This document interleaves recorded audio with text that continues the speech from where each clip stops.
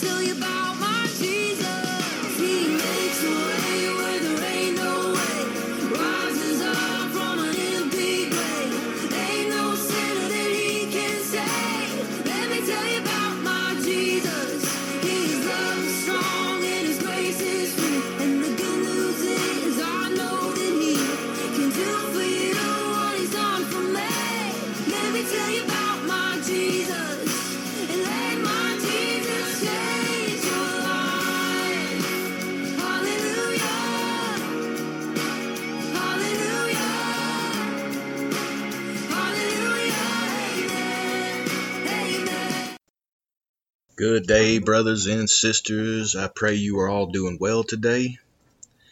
I hope you had a great Christmas weekend with your family, friends, loved ones, co-workers, anybody that means something to you. I hope you talked with them.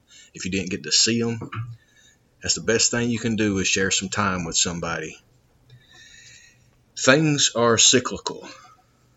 I don't think many things change over time. It's just how they are talked about. I used to always say, it's not what you say, it's how you say it. And if you listen back in time, many of the things that were happening then are happening now.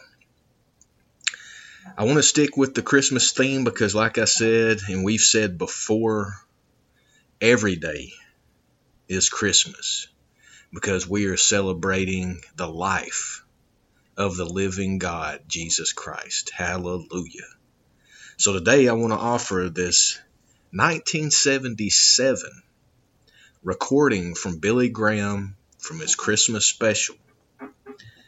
And just listen to the content of what he's saying, as well as how similar it is to how we are living today. I hope you have a great rest of the day.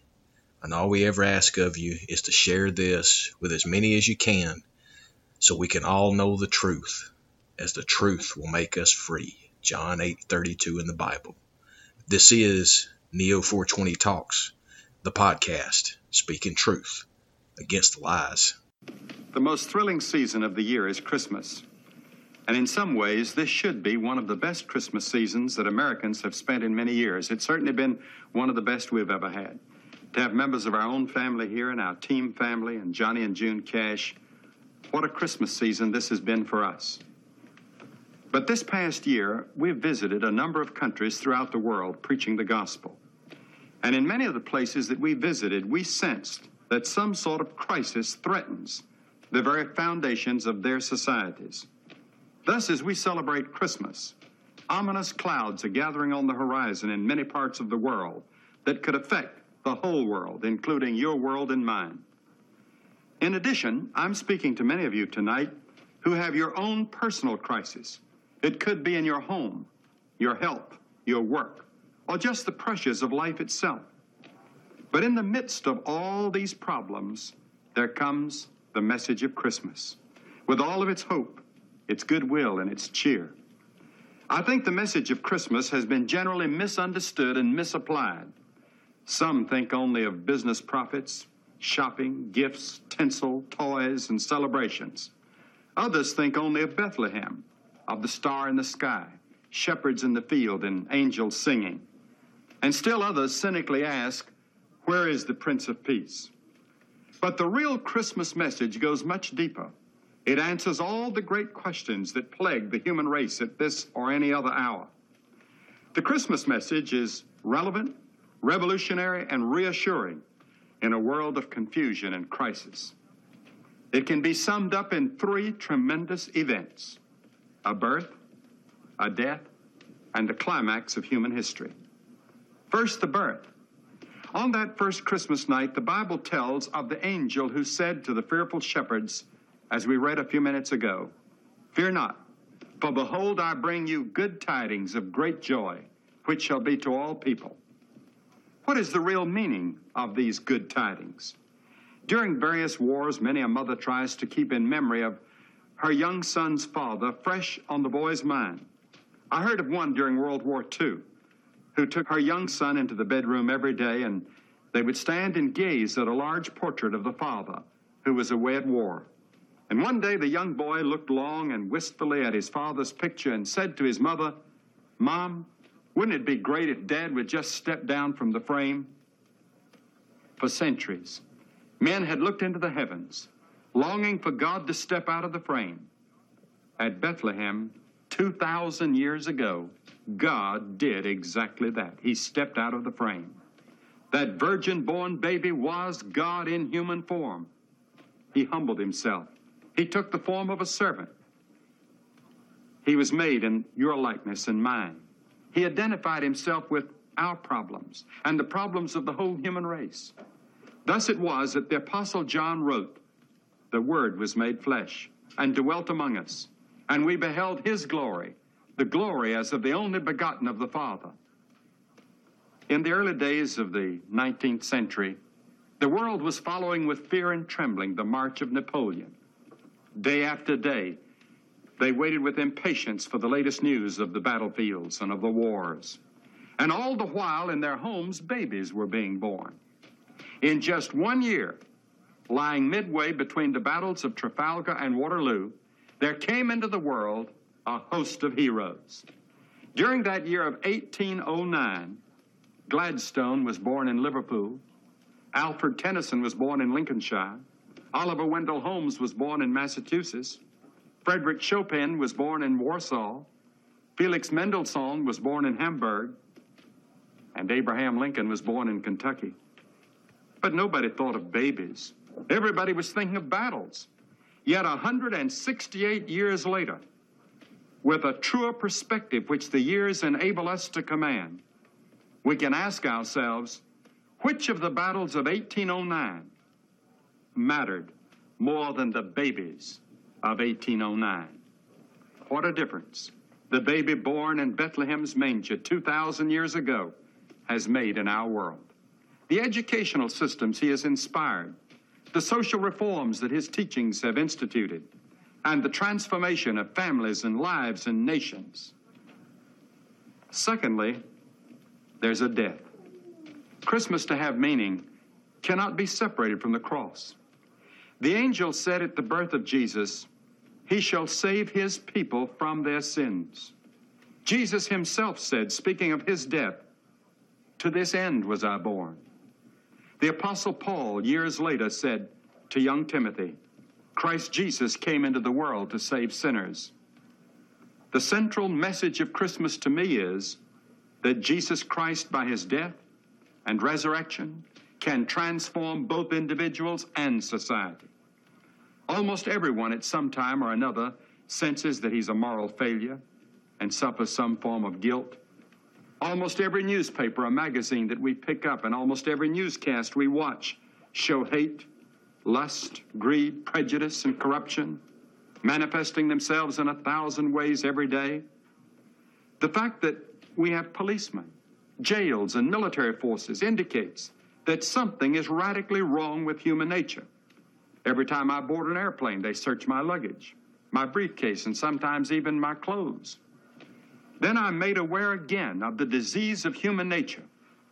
You see, man is actually a paradox. On the one hand, there is futility and sin. On the other hand, there's goodness, kindness, gentleness, and love. On the one hand, he's a moral failure, but on the other hand, he has capacities that would relate him to God. No wonder Paul spoke of man's disease as the mystery of iniquity. The Bible teaches that the human race is morally sick. The disease has affected every phase of man's life and society. The Bible calls this disease sin. The Bible teaches that we are sinners and that the only cure for sin is the blood of Christ that was shed on that cross. At this Christmas season, many churches will be celebrating communion. And when we put the wine and the grape juice to our lips, it is a symbol of that blood that was shed.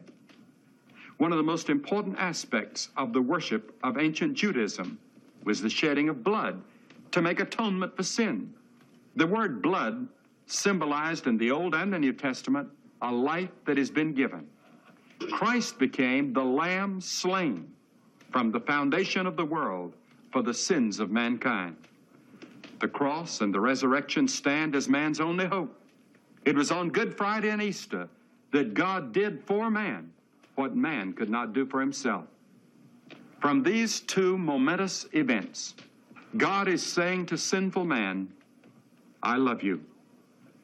But he is also saying, I can forgive you. This is the good news of Christmas. But you must also do something. You must humble yourself and admit your sin and your moral failure, and then by faith turn to him as Lord and Savior. You must say, as the publican did, God, be merciful to me, a sinner. The scripture says, a broken and a contrite heart God will not despise. This is the good news that the world is morally, psychologically, and spiritually looking for right now. Some of you may dismiss it as ridiculous and idiotic. The Apostle Paul himself said the preaching of the cross is, I know, nonsense to those who are involved in this dying world. But to us who are being saved from that death, it is nothing less than the power of God. We all admit that we need some sweeping social reforms, and in true repentance, we must determine to do something about it. But our greatest need is a change in the heart. That is why Jesus said, you must be born again. That is why he said, unless you repent, you will perish. The Apostle Paul, in his famous sermon in Athens, said, God now commandeth all men everywhere to repent, because he hath appointed a day in which he will judge the world. Who should repent? Everybody. This is what the cross calls for. The heart of the message of the cross is simple. Repent or perish. It's as simple as that. And it's also the message of Christmas. Thirdly, there's that glorious hope. There is the wonderful climax to human history. We're not wandering aimlessly about. There is hope for us that there's going to be a culmination to history as we know it. There's more to Christmas than the birth and the death of Christ. There's also the ultimate triumph of God's kingdom. You know, chiseled into the cornerstone of the United Nations building is a quotation from the Bible that has never yet been fulfilled. It reads like this: they shall beat their swords into plowshares and their spears into pruning hooks. Nation shall not lift up sword against nation, neither shall they learn war anymore. That's a thrilling hope at this moment of history. It has often been repeated by men who long for peace. However, this quotation must not be taken out of context. The passage speaks of the time when the Messiah will reign over the whole earth. This is the era of which Jesus taught us to pray in the Lord's Prayer. Thy kingdom come, thy will be done in earth as it is in heaven. This is the time when he who came as a baby at Bethlehem shall come as King of kings and Lord of lords. The Bible teaches that there will be a close to history as we know it. Man will have his last Armageddon. But when it seems that man is about to destroy himself, God will intervene. Christ will return. At his birth, he was in the stall of an animal.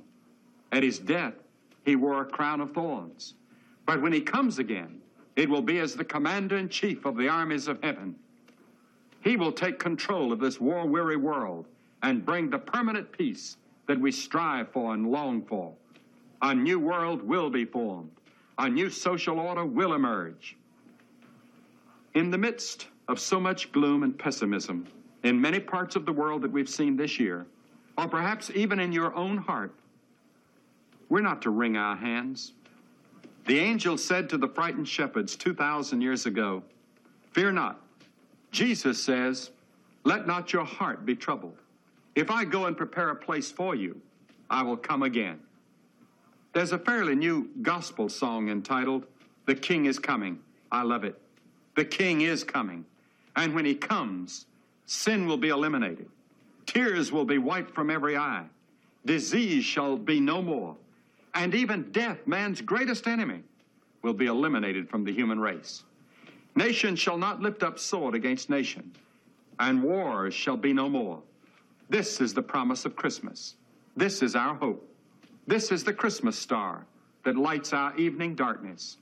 This is the assurance that a new day is coming through the Messiah whose name is called by Isaiah the prophet, Wonderful, Counselor, Mighty God, Everlasting Father, and Prince of Peace. This is God's gift of Christmas.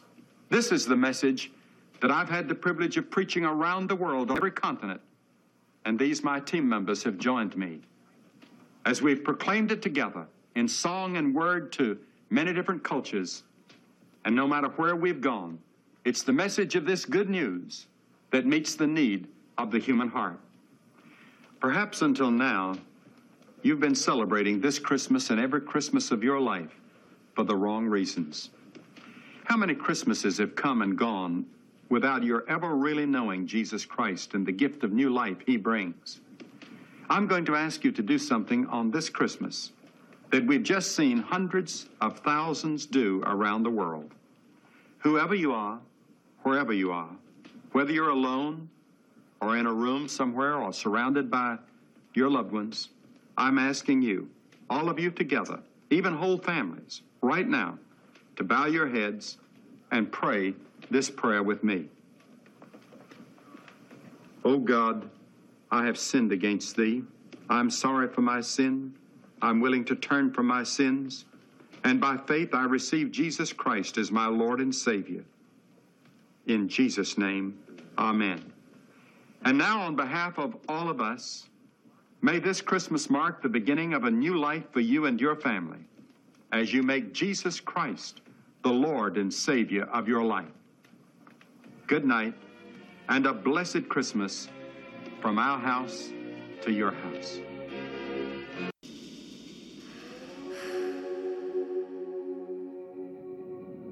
Are you past the point of weary? Is your burden weighing heavy?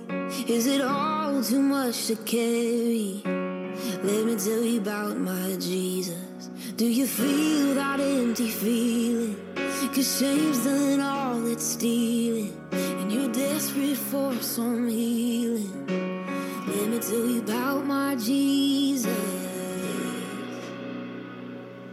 He makes a way.